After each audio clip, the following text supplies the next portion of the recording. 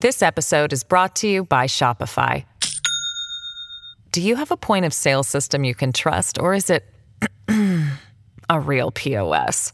You need Shopify for retail. From accepting payments to managing inventory, Shopify POS has everything you need to sell in person. Go to shopify.com/system, all lowercase, to take your retail business to the next level today. That's shopify.com/system.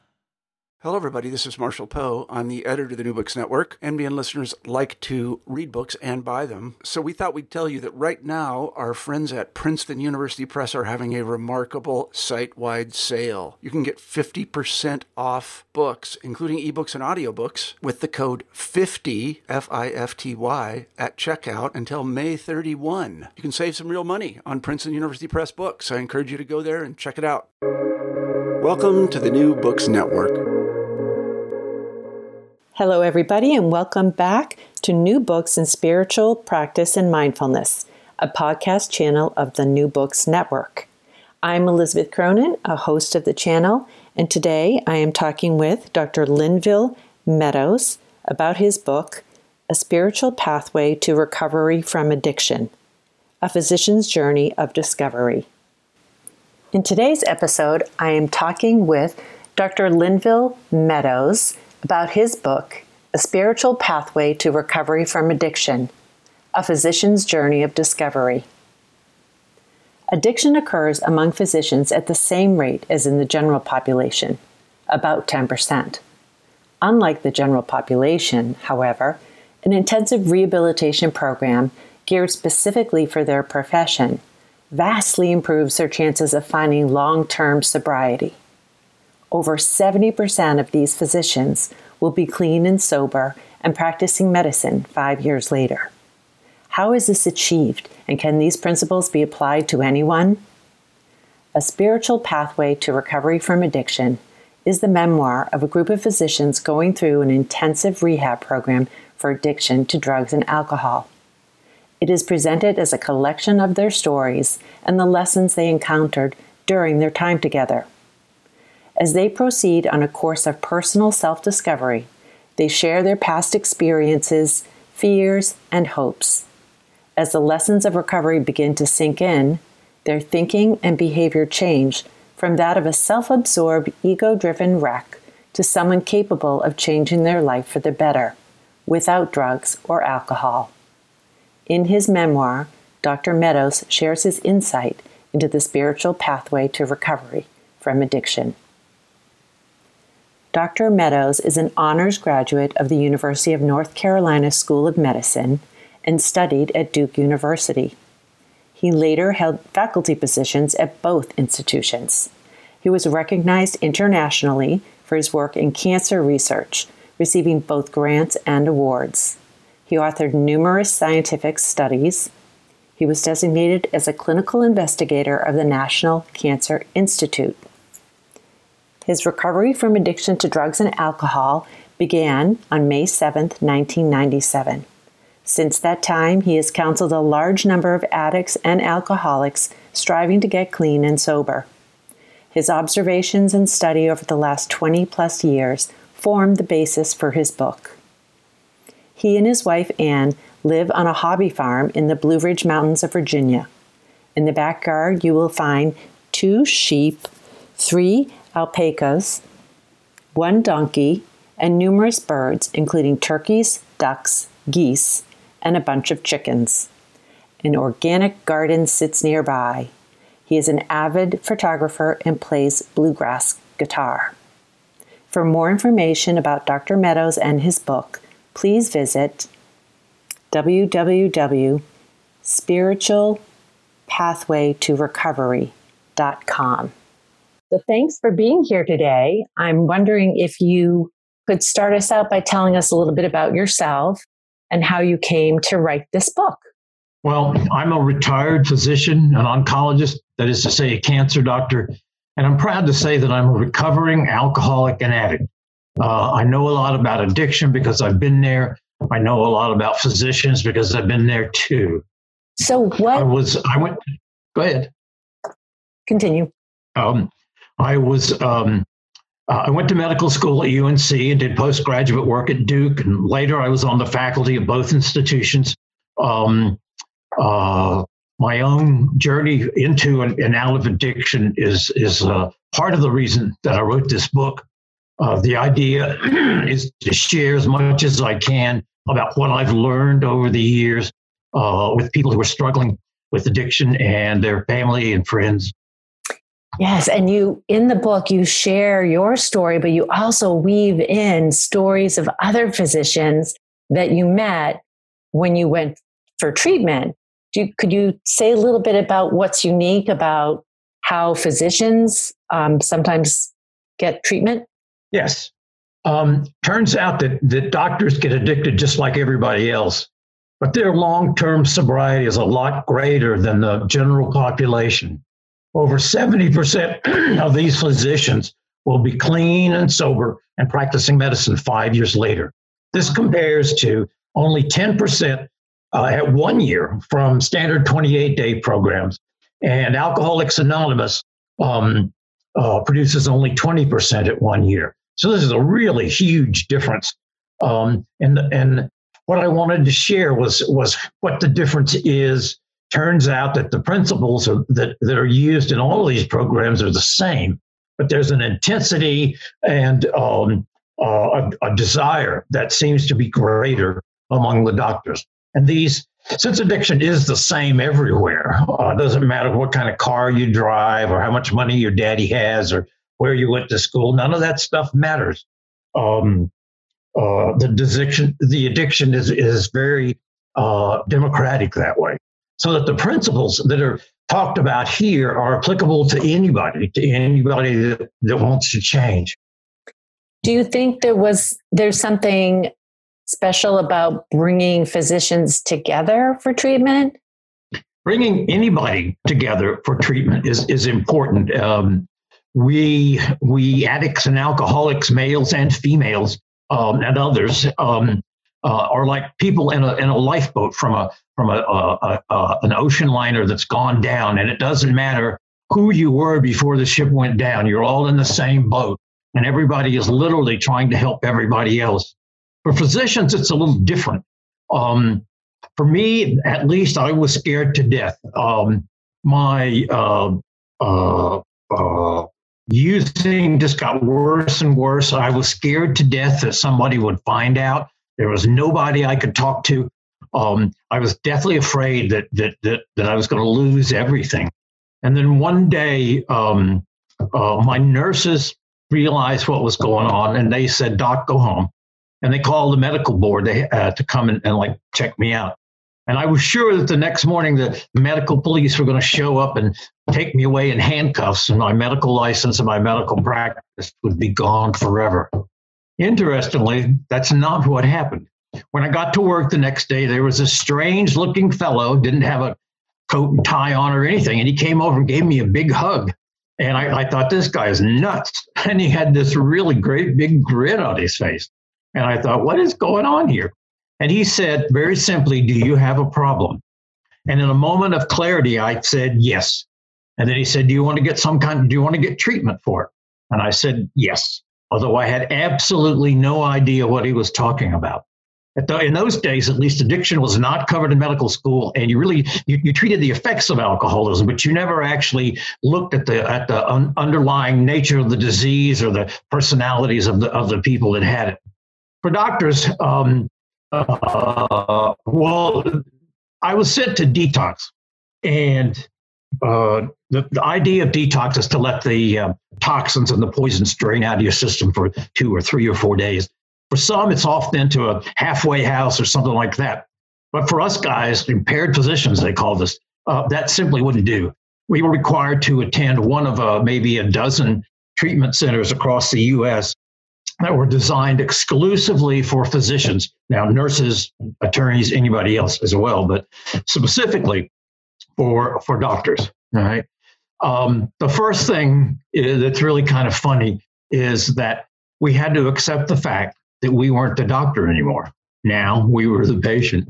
And that actually takes about a month to get over that mindset before you can begin to look at yourself and figure out how you got there and how you're going to get out. The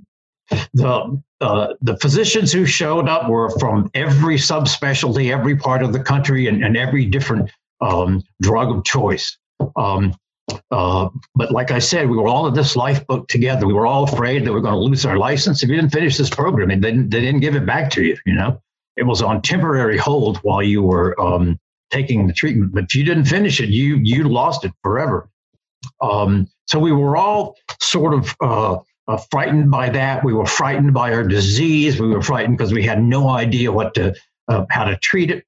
And there was a really almost sweet camaraderie between us there, because nothing really mattered except the fact that we were all terribly sick, and we had to get it, and we helped each other all the time. We were telling each other our stories and what happened and what we were afraid of and what we had learned that day. So the book then becomes a series of lessons and stories that happened from the first day of my recovery when I walked into rehab until the day that I walked out 7 months later. And basically, I started with asking the question, what is this disease? How did I get it? And then I went on from there to how do you treat it? How do you have to change? They say you need a complete sea change in your personality and character if you're going to get over it. It's a long journey, and we learned all kinds of things. We were basically swimming in a sea of rehab from about 8 o'clock in the morning till late into the night. We often went to bed talking about different things and different ideas and the things that we were wrestling with at the moment. So you lived with these fellow physicians in rehab and had meals with them and attended meetings with them? Yeah, the center had made arrangements with an apartment complex that was directly behind the center, and we shared apartments there, two to a bedroom and 4 to an apartment. And we basically ate together, and it was required that you attend at least one AA, Alcoholics Anonymous, meeting a day, and that was always at 8. So it was 9:30 by the time you got home. So you were immersed in this together. Going to the meetings, in Atlanta, you can't go anywhere, but it takes a half an hour and often an hour. So we would talk about stuff, and then we would have a meeting for an hour, and then we'd talk about stuff on the way home. So it was very, very in-depth. It was very intense. We would have group sessions together where we would discuss ideas. We would have lessons, lectures, I guess you'd call them, by the psychologists and doctors that were actually working at the center. So that every day you were learning something, either about your disease, its treatment, but most importantly, about yourself. And when you say the starting place was learning about the disease, what did you learn about the disease? Well, that's a long story. Hold on. The first thing that we learned was, in fact, that addiction is a disease. It's not a lack of willpower. It's not succumbing to temptation of demon rum. It's just a disease. It's not due to lack of willpower. It's inherited. That is to say, it runs in families, but it skips generations, and it takes many forms. One of the ladies that I met said, "I don't understand this genetic stuff." She says, "Me and my brothers and sisters are all crackheads, and my mom and daddy are both alcoholics." Well, it doesn't matter exactly how it's expressed. My parents, for example, smoked, but they really never did anything other than that. Our upbringing was very much like someplace between the Waltons and Ozzie and Harriet.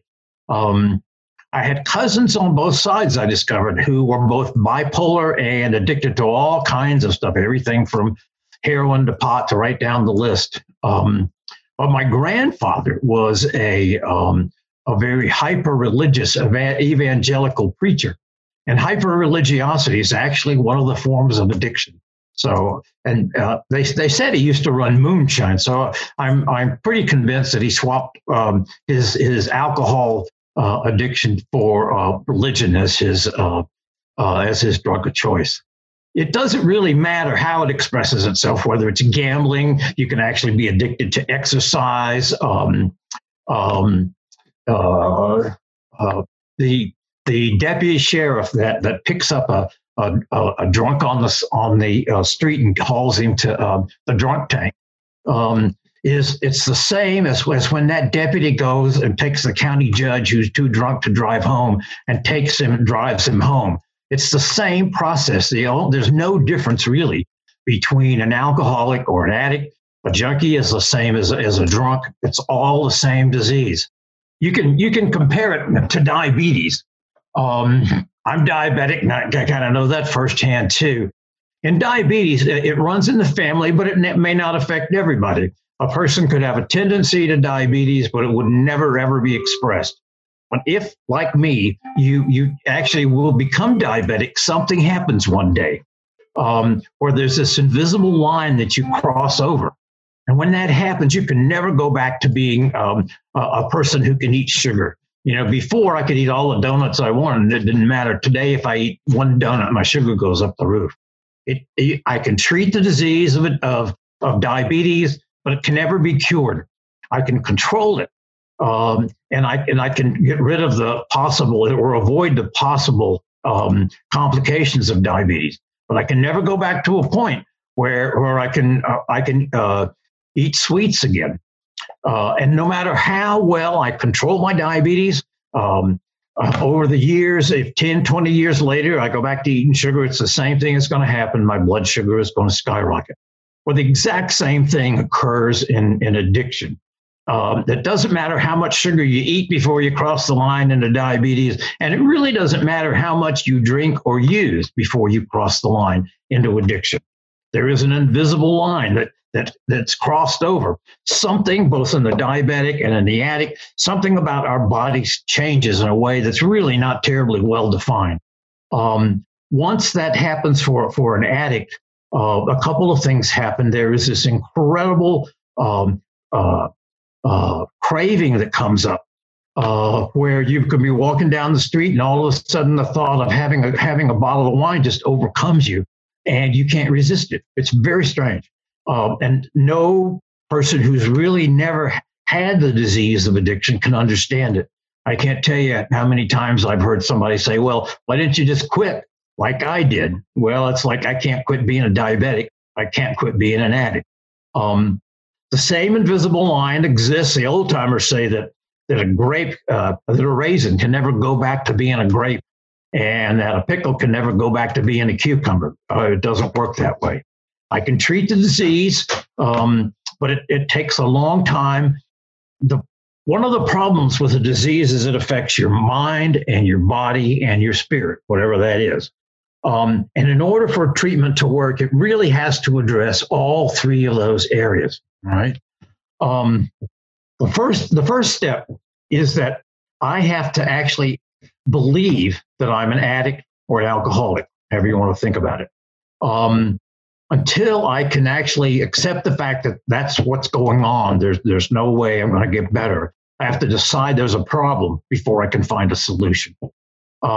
It's not up to me to tell you that you're an alcoholic. The judge can't tell you. Your wife can't tell you. The policeman arresting you for a DUI can't tell you. You have to decide for yourself if, in fact, you are. One of the ways you can have a clue is that you get what are called negative consequences. If you've gotten to it, almost anybody gets a DUI is in trouble. If you've ever gotten arrested while you were drunk or high, you need an eye opener to start the day. Does the thought of using ever fill your mind? Do you reach a point where you can't wait to get high again? They talk about a higher power in Alcoholics Anonymous and in recovery, and we might get to that later. But my drug of choice became my higher power. I did whatever it wanted me to do.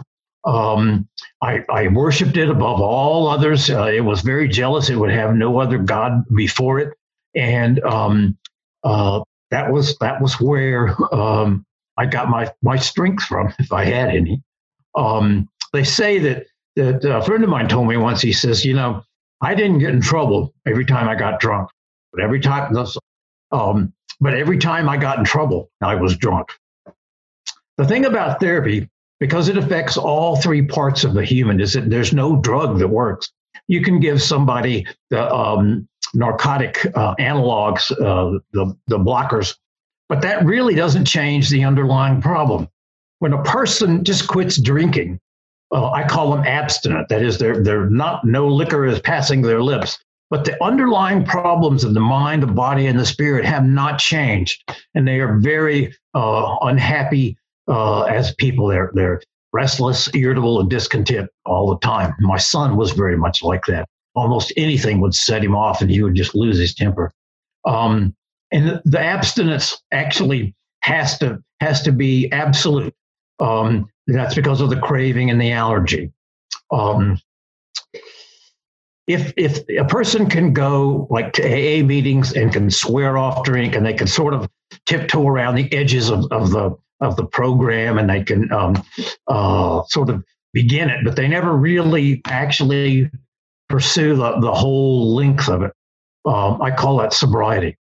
I call recovery when a person literally launches on a spiritual pathway to change themselves completely and to change how they relate to the universe and how they behave in this world based on that relationship. A spiritual approach works, but only when that person is ready. For me, I had to hit what they call a bottom, where you really, I guess the definition of a bottom would be I reached a point where it was either quit or die, and there were no other options. And I was there. Some days I wanted to quit so badly, and some days I just didn't care. That was fortunately when my nurses intervened on me. Now, the toxic effects of the alcohol and the drugs will fade over time, but this terrible craving will always come back. The bottle is but a symptom, and the underlying problem was the way I was living my life. I have to do a whole completely 180-degree change, a sea change, and be willing to give up everything about my whole way of life. They told us that everything you think you know is wrong, and you really don't want to tell a doctor that because he's going to argue with you till the cows come home. But in all honesty, I didn't want my old life back. You could have it. There were no good times that I'd be missing. There was just a lot of misery, blackness, and living inside a hellhole that was actually my own creating. The other thing that's really important to realize is that I can't do this by myself. Okay, the biggest part of the trouble is with me, and not with things outside of me. A good friend told me, he says, my name is Jim, and my problem is Jim, because it doesn't matter what somebody did to you or what you think somebody did to you.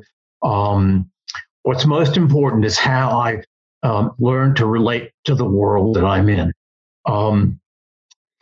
Any questions before I launch on again? Yeah, no, I'm interested in your insight into what has to change within you. And in the book, you talk about really having to let go of all the things you believe. And now you're referencing, I think you just said, like, the way you relate to the world or something to that effect. And well, I don't know what spirituality is. The best definition I've come up with over these many years is it's how I relate to the universe and how I behave in this world based on that relationship. If, for example, I think the universe is neutral and it doesn't matter what I do, then rape, pillage, Enron, whatever you want to do is perfectly okay. If the universe is malignant, then I've got to watch out for myself every minute of the day. But if the universe is actually benign, then the power, the force of the universe, God, higher power, Godhead, the Buddha within, whatever you want to call it, I think that's all the same thing. And that sort of flows through me with a power. And I like to use the word love. And by that, I mean unconditional love. I want the very, very best for you and yours, and I want nothing in return. And I think that's the underlying force of the universe. If you were to take this love and shine it through a spiritual prism, What you would get would be kindness, compassion, honesty, faith. Those are all the components of what this is. The other thing about this spiritual thing is that it's infinitely creative. I can remember telling a friend of mine that when I went to heaven, I want to be able to love and I want to be able to work. And my wife, Ann, pointed out to me that you really mean creative work. If in fact I'm somehow patterned after the universe, then it's not that the universe has hands or toenails, but that I am as creative as the universe. The Buddhists like to say that the world is absolutely impermanent and everything's going to change and should never be attached to it. But I like to turn that around and say the universe is constantly recreating itself every moment, every second. My body's enzymes are tossing glucose into glycogen and other things going on constantly. My body is not the same as it was a second ago or a year ago or whatever. Every time a leaf moves on one of the trees in my front yard, the universe has actually totally redrawn everything about it. And for me, what that says is that there's absolute creativity. There is absolute new chances and new opportunities that occur every second. But I sort of have to find the eyes to see that. It's hard to realize that everything you think you know is wrong. But what happened was that the morals that we had, the high altruistic values, they all got washed away. The more we used, the more our thinking became twisted. Alcohol, pot, heroin, every get high you can name is a brain poison. It kills neurons. So by the time any person, not just a doctor, any person reaches the portals of recovery, their minds and their bodies are really sick with the poisons that they've been ingesting. What that means is that really almost everybody comes into recovery has severe, almost clinical depression. The poisons of the poisoning of the neurons takes a long time to clear out. And so it takes a while to really come to the idea that there's something wrong that needs to be fixed. One of my counselors told me about what he called the turd cycle. And this is a psychology thing. He was a psychologist. And he said that when he was a little boy, his daddy called him Little Turd. Well, loving his daddy, he was sure that his daddy was right. So he went around acting like a little turd. All the people around him would go, "Oh, look at little Johnny. He acts just like a little turd. He's probably a little turd." So they began treating him like a little turd. And so over the course of time, this thought process became part of who he was. Now, if you're trying to do behavioral therapy, and maybe you can elaborate on this, I'm certainly not a psychologist, but you normally would begin at the point of changing a person's self-image, all right? And if I believe that I'm a good person, then I'll act as a good person and around the cycle, for it is a cycle. But in the alcoholic and the addict, that won't work because their brains are damaged. So they will resist every new thought. Their thinking is in fact, it's called stinking thinking in the program because it is really messed up. I mean, for someone to think that it's perfectly normal to drive down the road with a needle in their arm, shooting up cocaine and listening to Tom Petty, that's not normal thinking. All right. It's really gotten into a bad place. And so the way that you have to do this is you change the behavior so that it's enforced abstinence where you all the time during the day or during most of the night, you walk this pathway of abstinence with other people who are walking with you, which makes it much easier. But it is absolute enforced abstinence. And after this behavior pattern gets ingrained in who you are, then the thought processes will return to normal. But it doesn't happen in 28 days. The average time that the physician stayed there was 3 to 4, occasionally 5 months.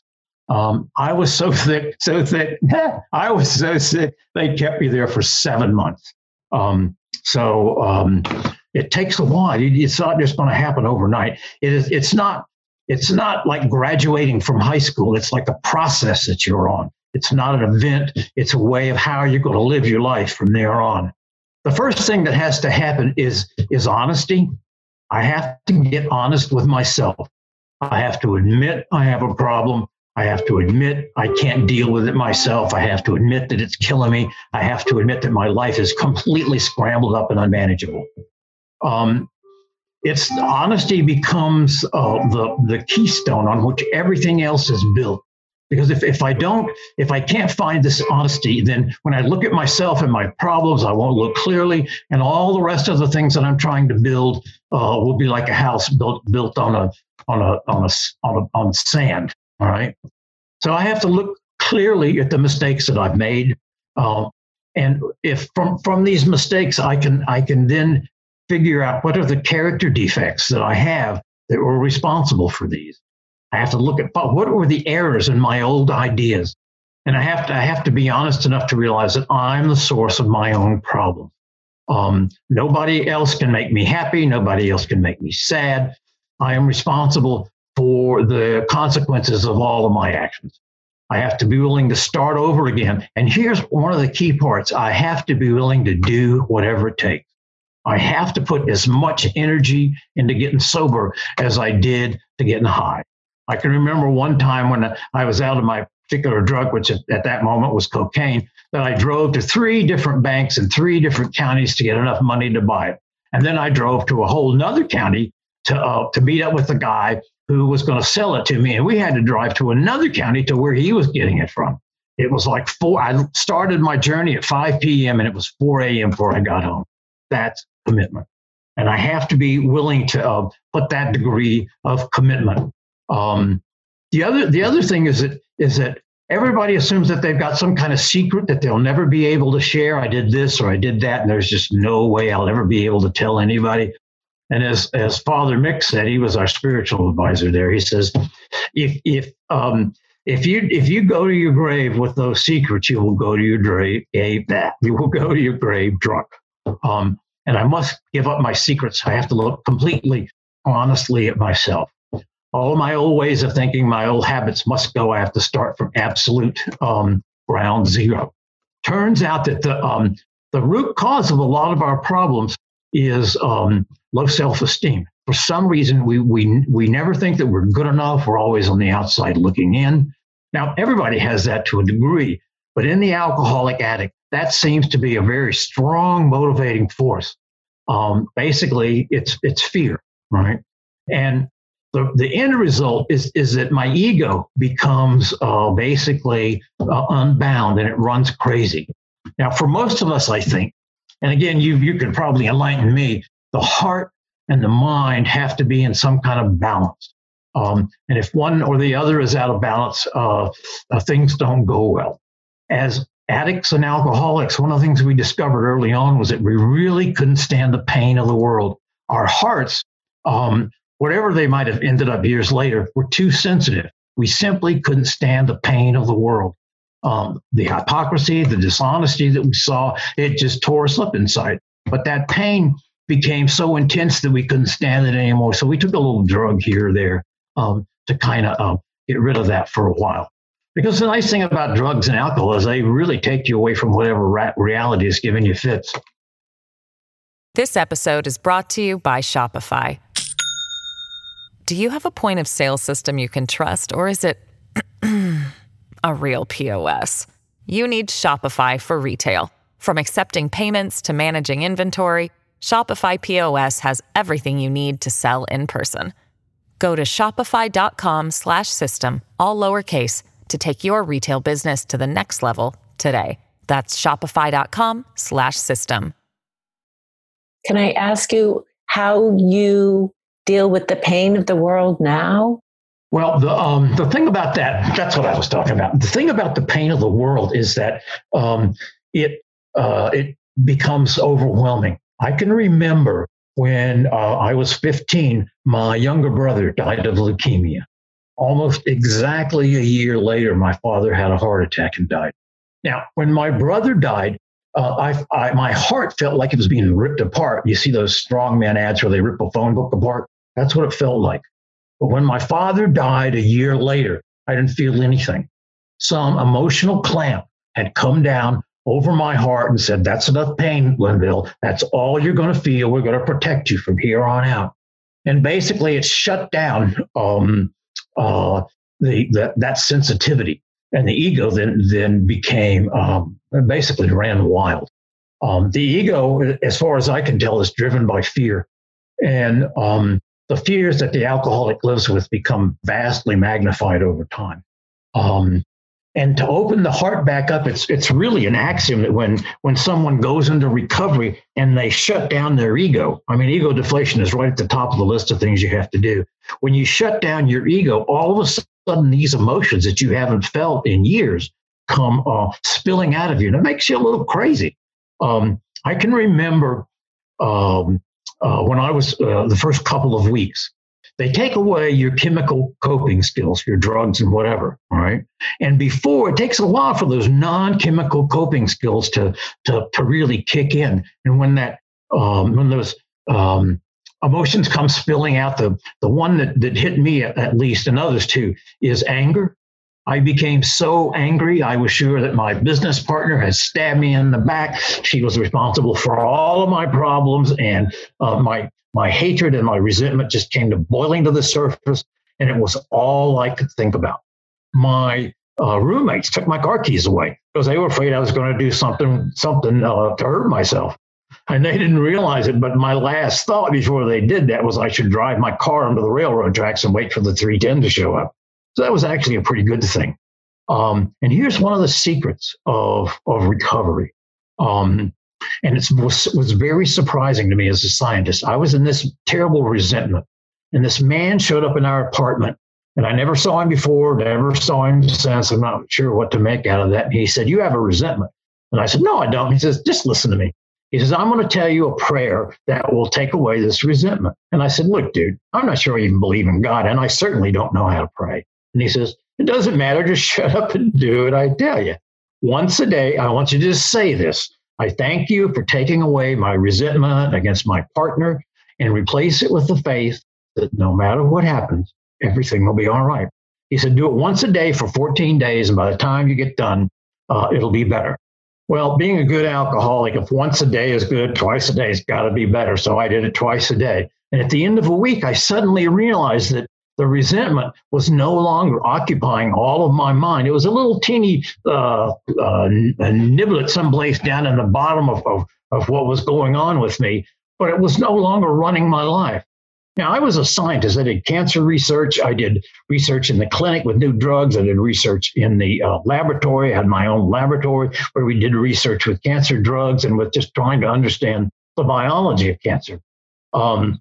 And so when you find something that works, you do an experiment and it works, you can't hardly wait to do it again.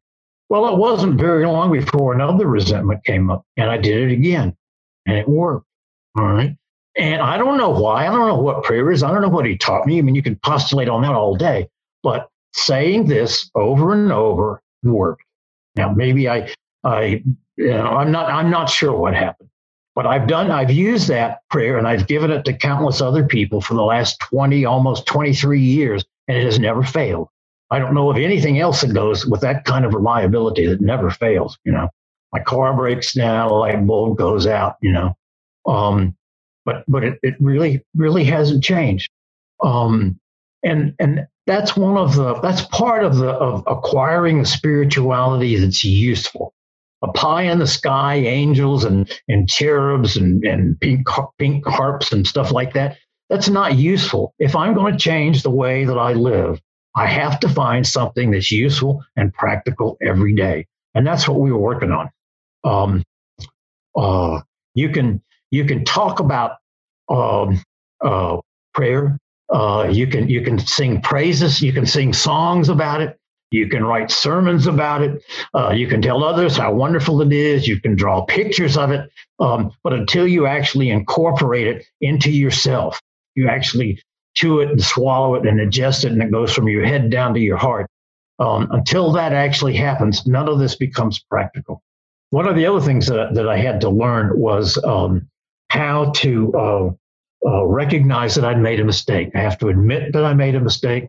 When I see a resentment, when I was about a year sober, I was driving and down a highway in Jacksonville, Florida, where I was living at the time.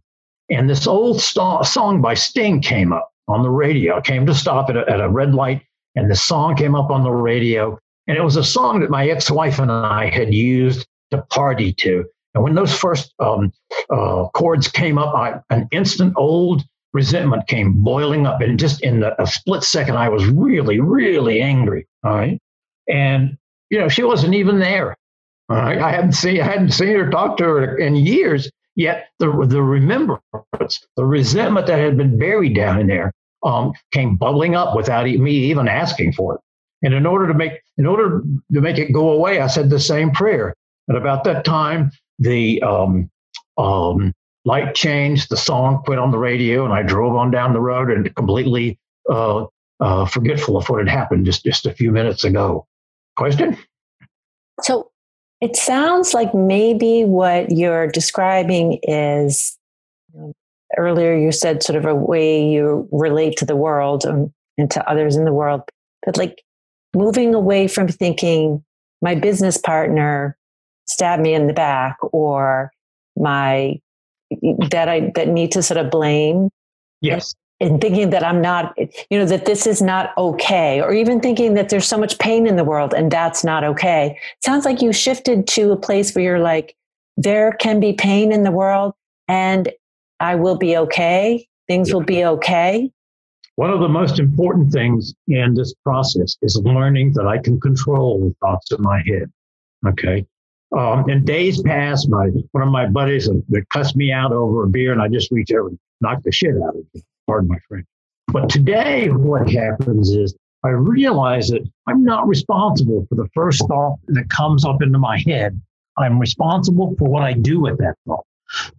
Imagine some commercial comes on your TV and it's something that just really makes you mad. Well, I can sit there and let this commercial really irritate me, or I can simply change the channel. The human mind, my psychologist told me, is so constructed it can only hold one thought at a time. And what it takes is constant vigilance. They say in the military that constant vigilance is the price of my freedom, the price of peace. And the absolute same principle applies to the thoughts in my head. I have to recognize that there is negativity wanting to plant weeds in my garden. Stuff like if only, what if, should have, could have, would have, blame, shame, and guilt are the big three. And when I recognize those thoughts popping up, I have to get rid of them. All right. And a lot of times I can just say, look, you get out of here, and it'll disappear. I'll change the channel in my mind, so to speak. But sometimes, I'm obsessive compulsive. All right. That's part of my character. And when a thought comes up, I may decide to obsess on it.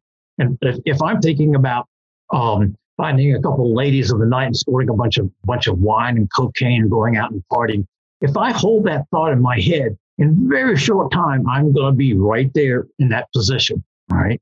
And so when I catch myself obsessing on it, that same prayer actually works.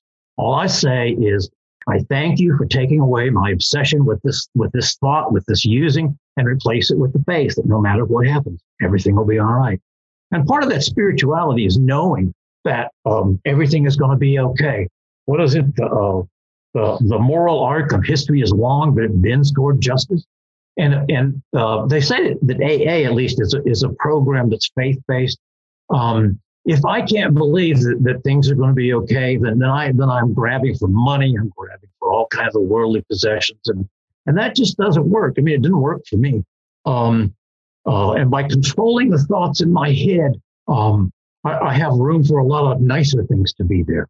And then once I can clear my head of the junk, I can begin to embrace those spiritual principles that I need to use every day. We learned that we were the cause of our problems. We were arrogant. In order to change our thinking, we had to pay attention to the thoughts of negativity of all forms had to be gotten rid of. We had to. One of the sayings is that principles before personality. This was not a thought; it was my personality before any principles that you had. I had to get new eyes that saw that living by spiritual principles could see, could get rid of all my problems. Somebody said once that all women are beautiful if only I have the eyes to see it. And I believe that's true. After you sort of look at who a human being is and see the face of God or Buddha or the Christ within, then it's hard to to not love them or look at them in a different way. And you could say that the world is perfect just the way that it is. It's just the way it's supposed to be. And if I can't see that, then it's because I don't have the eyes to see it. And developing those eyes takes a lot of time. I no longer have to judge other people. I can see the joy in life rather than the sorrow. I can be comfortable in my own skin. I can be kind to others. As my wife says, be kinder than you need to be. I always knew right from wrong that love that we were talking about in the spiritual prism, understanding others and being kind are part of that.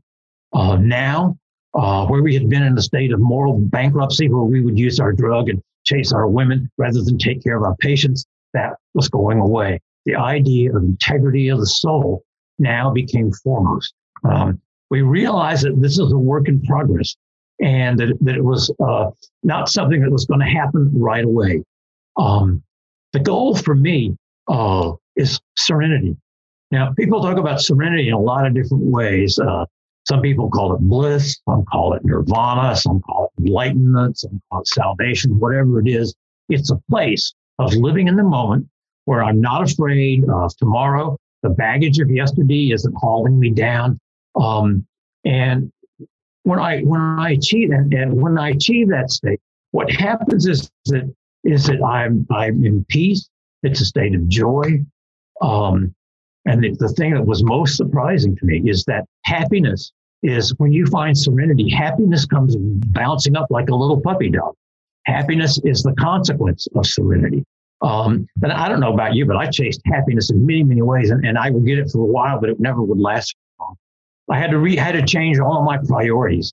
When I was working as a physician, my top three priorities were my job, my job, my job. It gave me my respect, my position in society. It gave me my wonderful money. But now I had to change that around, and this took a while. I had to place my recovery at the very head of the list. Now, family was close behind. Eventually, when I realized that my recovery was really based on this relationship with the universe, and I think I can use the word higher power. I'm not sure what that is either, but it's something that has more power than me. You know, I don't know how to. I can plant a seed in the ground, but there's no way I can make a plant come out. Can you imagine me standing over the garden, go, okay, grow some roots now. Oh, wait a minute, don't forget, do some stems. Oh no, we need xylem and phloem. I don't think I would get very far with that. I have to depend on the universe as being something that's actually in my favor. And when I start living this way, it actually becomes a reality in front of me. It's the most amazing thing. I never would have believed it. Okay. A lot of guys went back to the practice of medicine. A lot didn't. I never did. I knew that if I went back, my primary character defect, as it turns out, was greed. I'd never been greedy before, but then I'd never made that kind of money before, you know. There was a time when I was 3 months behind on them, got food stamps the week before Christmas, and I thought I was in hog heaven. So I never really had the opportunity to get greed. One of the other things that's really important is that whatever comes up, I know I can deal with it. No matter what happens, I know I can deal with it. First, I have the faith that says it's going to be all right. Second, I have a list of spiritual principles that I can call on to help me figure out what to do. And third, I have these different friends, the ones that were in the lifeboat with me, who know exactly what I'm going through, and I can call on them to help me. So there's nothing that comes down to the pike that I can't deal with anymore. And how wonderful a place is this? So then the next step becomes, what do I do with this incredible knowledge that's been given to me? I've been listening to people's stories for 20-something years. I've been reading for much of that time all kinds of different spiritual texts. What's the most interesting? If in medicine, if an article you read in a medical journal is over 6 months old, it's already out of date because it took 6 months from the time they submitted it to get it in print. But spiritual wisdom never goes out of date. The spiritual answers that a person looks for are the same that the shepherd saw guarding their flocks by night. All right. And that spiritual wisdom is wherever I find it. I've found many places, the Bhagavad Gita, the Dhammapada, the Bible, the book of Matthew, any number of the Prophet by Khalil Gibran. It's wherever you have the eyes to see it. There's even you can see it in Steven Spielberg movies, and there's a song by Sting where the chorus is "Be yourself, no matter what they say. Be yourself, no matter what they say." And once I had the eyes, I could see it everywhere, and it helped keep everything else in line. So what do I do with all this wonderful stuff? Well, Paul, you remember Paul, the guy that showed up? He's the first person that reached out to help me. All right. He had this terrible grin on his face because he was in a state of serenity, which didn't make any sense to me. I know that now. But over the years, there have been many men and women who have reached out to help me. Just like in the lifeboat, you reach out and grab the guy who's drowning just outside the boat, haul him in. And you do that because it's the thing to do. Somebody helped you, and your job then is to reach out and pass it on to the next guy. So part of the reason that I wrote this book was to pay back the debt that I owe to Paul and all the other people who saved my life so very long ago. Life is good. And the funny thing is so amazing is it keeps getting better. You'd think that it's almost 73 or 72 that somehow I would have learned most of the stuff I was supposed to learn by now. But not every day, but almost every day, some new lesson, some new idea, some way of looking at things, some way of interpreting something I've read 20 times before. But today when I read it, it's got a whole new and deeper meaning. Life just keeps getting better. It's hard to believe that, but nonetheless, I'm living proof. That's great. And it is a real gift that you took the time to write this book and to share your story and the stories of other physicians. And you do a beautiful job of describing this sort of the transformation of recognizing, identifying the old beliefs that were, causing problems, and then opening up to and having conversations about spirituality and new ways of thinking and believing and God and higher power and all of that. So really appreciate not only writing the book, but taking time today to talk with me about the book. And I'm wondering if, before I let you go, if you would just update us a little bit about what you've been doing these days and tell us if there's anything in particular you're working on now or anything you're reading or writing. I live out on a little hobby farm up in the Blue Ridge Mountains of Virginia, and we have 2 sheep at the moment, 3 alpacas. These are big furry pets, not country club alpacas. A turkey, 1 turkey, 2 geese, and a whole bunch of chickens and ducks. And I have a donkey named Jessie, who is the self-appointed queen of the barnyard. And she is a real character. She keeps the coyotes at bay. We have a big organic garden. I have a rose garden. We have 4 dogs that each are like little children with their own wonderful personalities.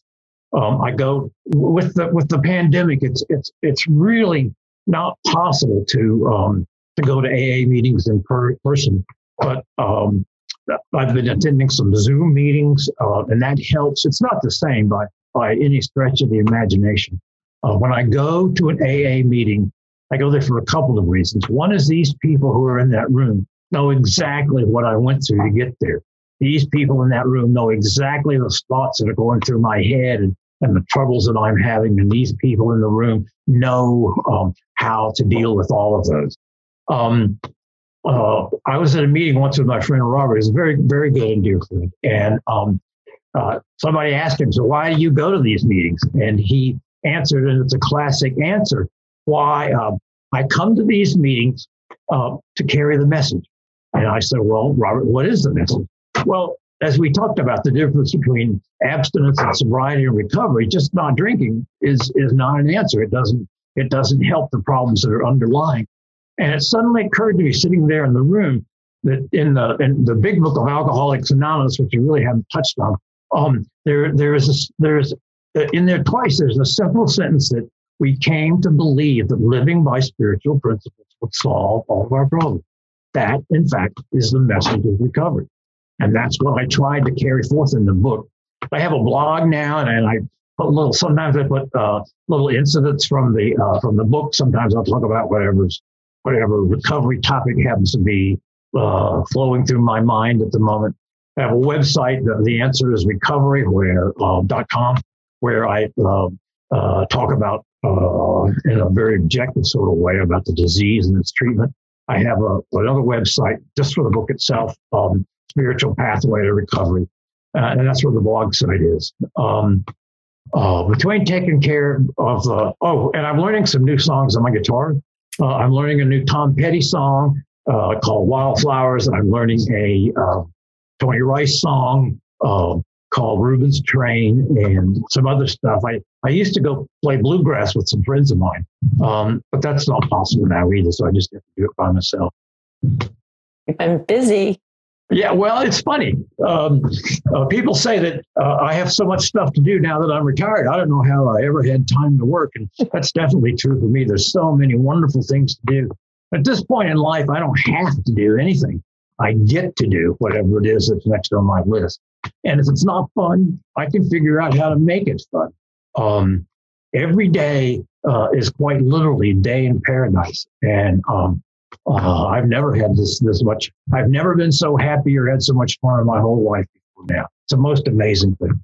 That's great. And it's a wonderful place to leave things. And I'll remind listeners that they can find access to your websites on the blog posted on the New Books website, New Books Network website. Thanks so much for taking time to talk with me today.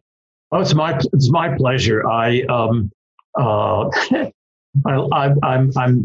quite a bit of the I don't know, hog. I love the sound of my own voice.